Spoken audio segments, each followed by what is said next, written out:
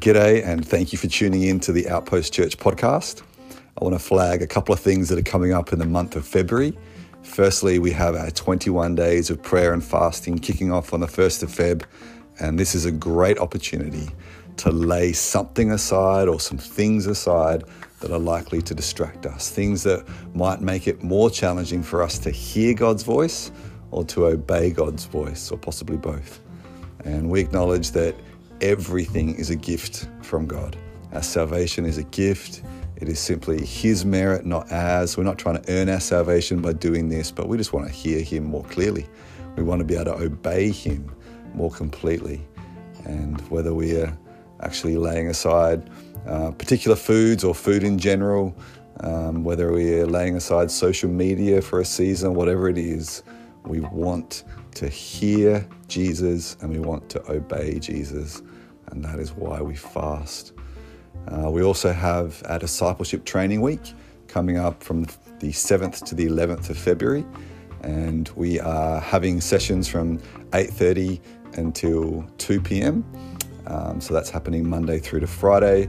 The Tuesday and the Friday there are a worship night and then a prayer night that are coming up, and the focus of the whole thing is prayer. So each of the daytimes are really focused in on a different area of prayer, and I commend it to you whether you access that in person or online. I'm confident this is going to be a great opportunity for us to grow in our understanding of prayer, application of prayer, and so I commend it to you. What we're about to listen to is from our Sunday gathering as we are continuing our series on Philippians. And we are deeply challenged as we see the fellowship of the gospel. We're deeply challenged as we see Paul's commitment to the gospel of Jesus and this unity that is based on the gospel. So God bless you as you listen to this. I mentioned before about pray first as being a core value for us. Another core value is that we learn from Scripture. And when we first got started a few years back, we had engaged Scripture as one of our core values. And then it was Lockie on a retreat who was like, what about learn from Scripture? I was like, oh, that is so much better. You can engage Scripture and not learn a thing. You can engage Scripture and then continue to live the exact same life. But if you are learning from Scripture, then that's what it's all about. So let's learn from Scripture. We got started in looking at Philippians last week. Quite a few of you have joined in with our reading plan. If you have not joined in with our reading plan, there is not much to catch up on. We have only just touched on chapter 2 of Philippians finally today, 7 days in. So we've taken our time going through it. Very happy to share the link so you can join in and you get to see the comments that others are posting from this each day as we step through Philippians together. But yeah, I'm just going to add to what Dave has already prayed. And Father, we need you, and we ask that you would speak clearly to us today. I pray that we would learn from Scripture. I pray this would not simply be something that we find interesting, not simply something that we find challenging, but it would be something that shapes us and changes us. Thank you that you are here. Thank you, Holy Spirit, that you inspired this and you are the one who applies this to our lives, the one who lives this in and through us. I pray, Holy Spirit, that you would interpret this for us, and I pray, Lord, that we would live it out. And I pray it would be for your glory and for our good. I pray it would be of benefit to every single person that we encounter. In Jesus' name, amen. So if you have a Bible, I encourage you to open it up. If you've got a phone, then open up a Bible app or just go to a web browser and type in Philippians chapter 1 and voila, you will arrive at the text that we're about to read. So I'm reading from the Christian Standard Bible, also known as a CSB. Feel free to have a different translation, but if you're wondering what I'm looking at so you can go word for word, then it's the Christian Standard Bible. There are a few hard copies around. I think Christy brought a few of them around us before. But encourage you to open up to Philippians chapter 1, and we're kicking off from verse 12. Philippians chapter 1, verse 12. Now I want you to know, brothers and sisters, that what has happened to me has actually advanced the gospel. So we know this is written by the Apostle Paul. We're told that back in verse 1. And now we're told that this thing that has happened to him has actually advanced the gospel. Well, that's fantastic. But what is this thing that has happened to him? Well, let's keep reading. So that it has become known throughout the whole imperial guard and to everyone else that my imprisonment is because I am in Christ. So he's referring to the fact that he is presently, at the time of writing, in jail. And he's saying that his predicament of being in jail has actually advanced the gospel. And he tells us that he's become known to everyone in the Imperial Guard. So the Imperial Guard is like 9,000 soldiers who get double pay. They are promised a pension. So there's a level of security that is very unusual in that time. And they have these different special assignments. One of the not so special assignments that the Imperial Guards would have is to be literally chained to particular prisoners at different times. And so this Imperial Guard is the ones who are chained to the Apostle Paul. And so they would do shifts. Obviously, Paul doesn't get to, take the chain off ever. But they would come through and they would hook on. They would, be with him for their shift, and the next person would come through. And obviously, he hasn't had the 9,000 of them all chained to him at some point. But it has become known throughout the whole Imperial Guard, through the 9,000 strong Imperial Guard, and to everyone else, that I am in chains. Some translations say for Christ. This translation says because I am in Christ. Both are helpful. It is because of the reality that he is in Christ. He belongs to Christ. Just like how a lot of us got here by traveling in a car today, we get to be a part of God's kingdom because we are in Christ. He is the vessel in which, he is the means by which we are a part of God's family. It's because he's in Christ, and it's because he's working for Christ. That's the reason that he is a prisoner. And so he would have shared with these guards in a direct sense, but also indirect. There would have been plenty of conversations they would have listened into that he was having with others. And they would have heard the gospel, the amazing reality of God with us, the long-awaited Jewish Messiah that suddenly does something that impacts the whole world and gives us access to God, access to the righteousness that has been earned by Jesus himself, the King above all kings. They hear this reality. It becomes known to everyone. His imprisonment works out to the advancement of the gospel. Amazing. Verse 14, most of the brothers have gained confidence in the Lord from my imprisonment and dare even more to speak the word fearlessly. It's kind of nice he doesn't name the ones that haven't actually had that happen to them, except for Tom. Oh, Tom. Most of them, not Tom, have actually advanced in their fearlessness, their boldness. I went paintballing for the second time in like 20 years, a couple months ago for a Bucks party. And it's one thing, like I find you get hit by one of the paintballs and it takes a fair bit of the fear away. It's like, oh, that's not so bad. Most of the time, not so bad. But this one time, so I don't know if you've done it, but the buck run, so poor fella had to run up and back, carrying no weapon, just running up and back, and everyone's just lined up and just taking pot shots at him as he runs up and as he runs back. And the poor buck, from this experience, just becomes emboldened. And he's just like, I've been hit like 174 times already. Like, what else can you do to me? And so he's just kamikaze. He's just going in hard. Like those times where you'd normally just sit back and take a shot, he's like running in. Like someone's got shots at him, he's just running straight. He's like, I don't care. He was bold. And his boldness rubbed off on others. And it was amazing what happened after that kind of midway point when he got bold and then others grew in the same way. I experienced something similar.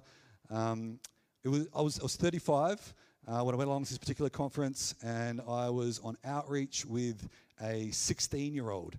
And we're walking along, we're in Port Pirie, and the 16-year-old notices a teenage kid that he's obviously seen the day before and prayed for the day before.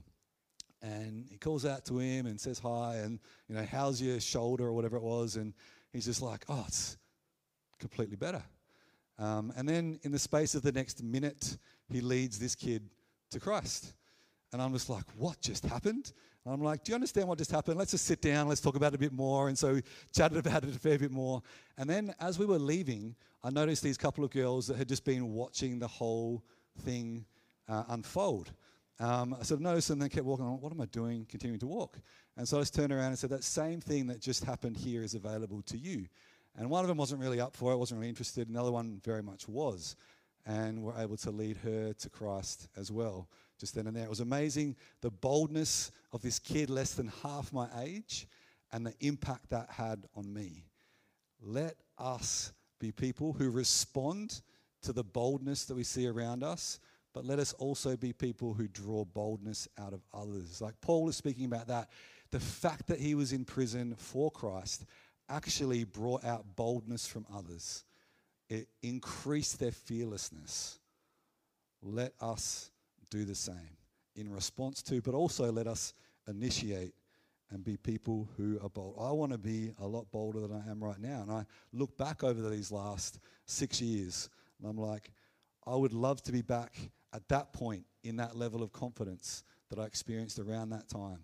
I want to be back there and beyond. And it's one step at a time, isn't it? Let's be people who increase in boldness.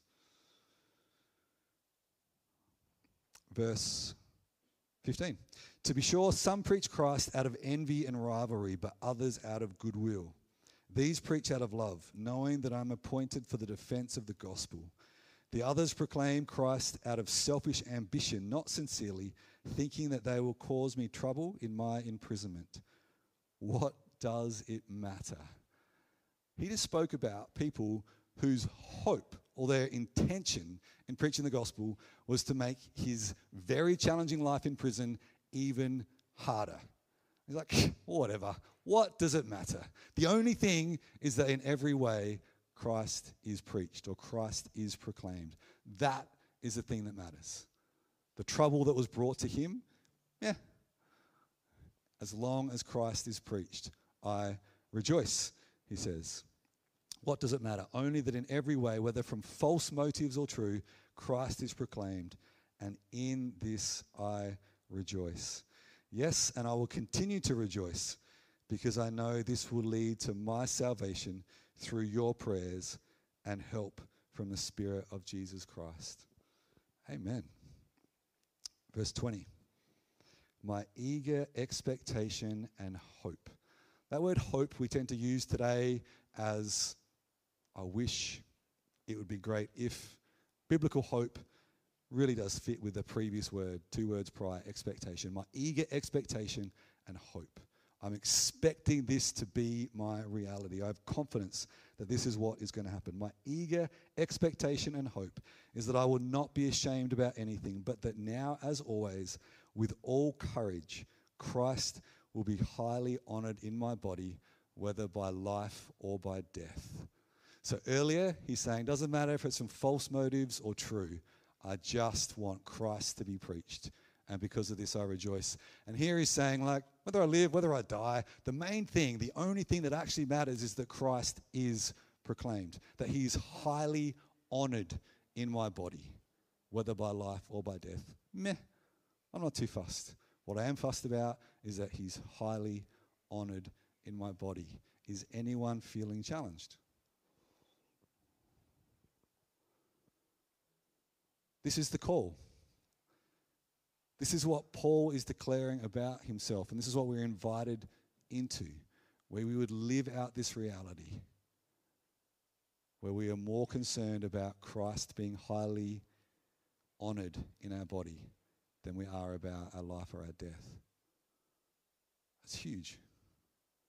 Highly honored is an interesting pair of words. because like you don't say the H in honoured. So it's like highly honoured or highly honoured. Anyway, verse 21. For me, to live is Christ and to die is gain. This is perhaps the most famous verse of all of Philippians. For me, to live is Christ and to die is gain. In our Western world, we pretty much believe that to live is gain. It's about accumulating. We want to accumulate all these different things. That's what it's about. Whether it's experiences, whether it is money, whether it is reputation, respect, we want to gain. We want to accumulate.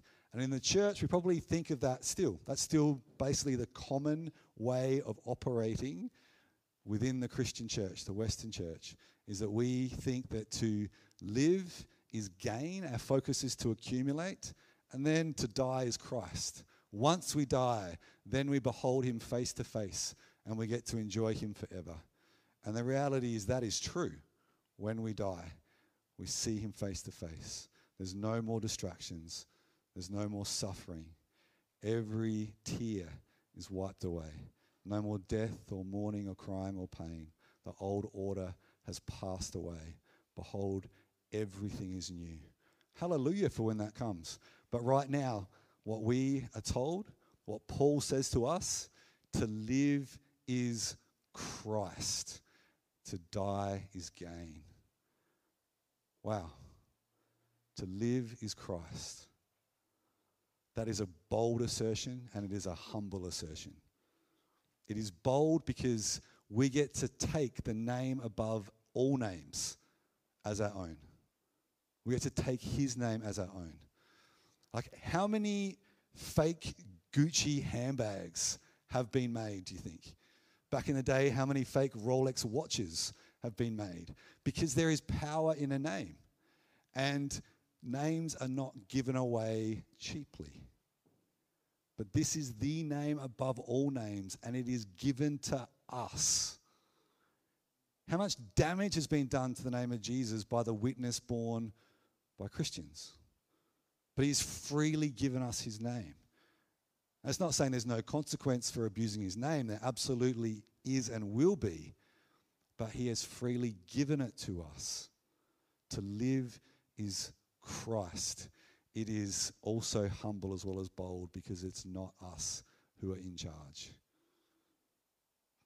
He is in charge. We submit to him as our Lord, as our ultimate authority, as the one who chooses what we do in the short term and in the long. He's the one that orders our steps. To live is Christ and to die is gain. We read through a bit of what he means by to die is gain. Verse 22, now, if I live on in the flesh, this means fruitful work for me, and I don't know which one I should choose. I am torn between the two. I long to depart and be with Christ, which is far better. He makes it clear. It is far better. Because there are no longer any distractions. There is no longer any suffering. We just get to be with him without anything that could possibly come between us.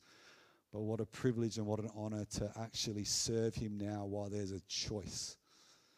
And to surrender to him when there's temptation and there's suffering. And to use this time for that. But also, his point here is that he's using it for the benefit of others. He knows that there'll be fruitful work that he's employed in if he is still on earth. And we'll read on to find out what that is. Verse 24. But to remain in the flesh is more necessary for your sake. Since I'm persuaded of this, I know that I will remain and continue with all of you for your progress and joy in the faith, so that because of my coming to you again, your boasting in Christ Jesus may abound. It is for your progress in the faith, for your joy in the faith, and so that your boasting in Christ Jesus may abound. That is his purpose, so that your faith will increase.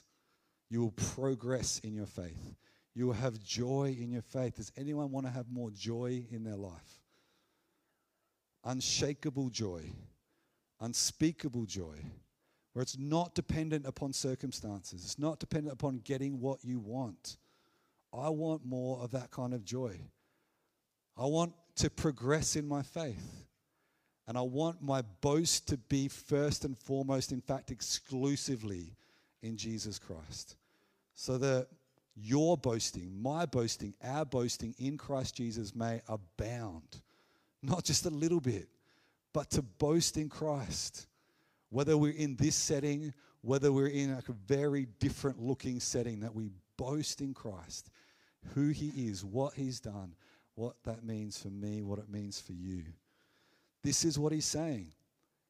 He wants to be with Christ. It's far better. Wants to depart this earth. Pack up his earthly tent, as he says in 2 Corinthians 5. But it is more necessary for you that I remain in this body. We can be of great benefit to each other. We get all eternity to see him face to face. That 1 Corinthians 13 passage of like, now we see through a looking glass dimly, through a mirror dimly, then we shall see face to face. It is so much better what is coming. But I think the reality for most of us is we haven't tapped into the half of what's available now. But we also get to share it with others now. We have that opportunity on this side. Let's use it. Verse 27, classic preacher moment coming up right now. Just one thing. He's just given us a whole bunch of things. He's going to give us a whole bunch more things. But in this moment, just one thing. Just one. Just one thing. This is a great identity statement as citizens of heaven. Let that sink in first before we look at what to do. Stop it. Stop reading ahead. Just let it sink in. As citizens of heaven. Just receive that. This is written in a context where if you were a Roman citizen, it changed everything. Suddenly you actually had to have a trial. You couldn't just be killed. You couldn't just be thrown into prison. There had to be a trial. Because you're a Roman citizen, you had privileges that the rest of the world in that time, in that part of the world at least, longed for. As a citizen of heaven, how much more privilege do we get? How much more significant is it that we are citizens of heaven than that in that day, those that were citizens of Rome? You are a citizen of heaven. It's one thing to have the Caesar behind you. You're never going to get the Caesar to serve you. You might have his authority that helps you in some way, but the idea that Caesar would actually do something for your benefit that would cost him is ridiculous. We have the incredible reality of God, the King above all kings, who has served us in this way. He has given us of his very Son, and we are partakers of the divine nature. The reality of this is astounding, and yet the words can be so familiar, can't they? You are a citizen of heaven. And as a citizen of heaven, live your life worthy of the gospel of Christ. I think you can just feel pressure. If you skip over the as a citizen of heaven, you can just feel pressure. Live your life worthy of the gospel, because the gospel is amazing.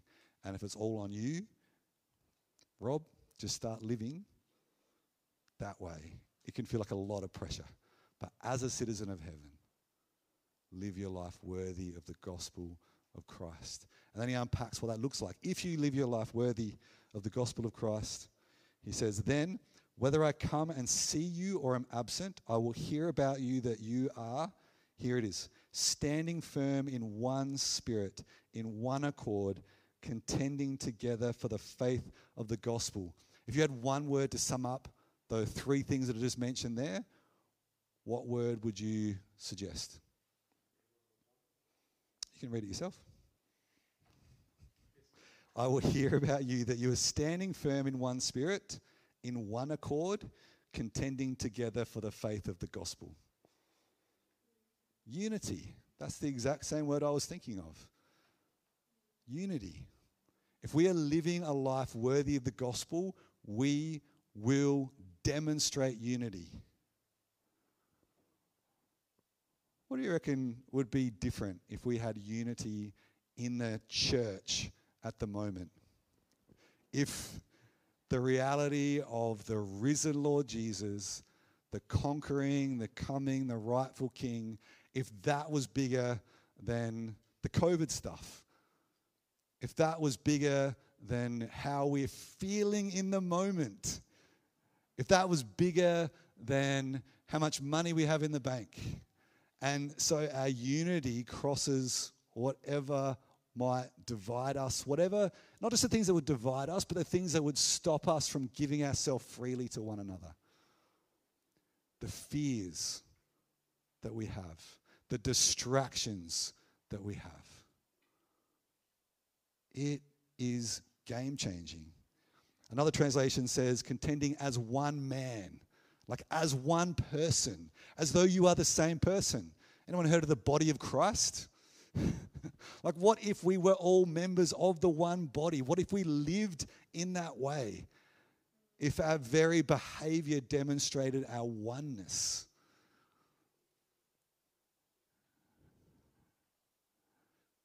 We read in Ephesians that he abolished the dividing wall of hostility and he made the two one.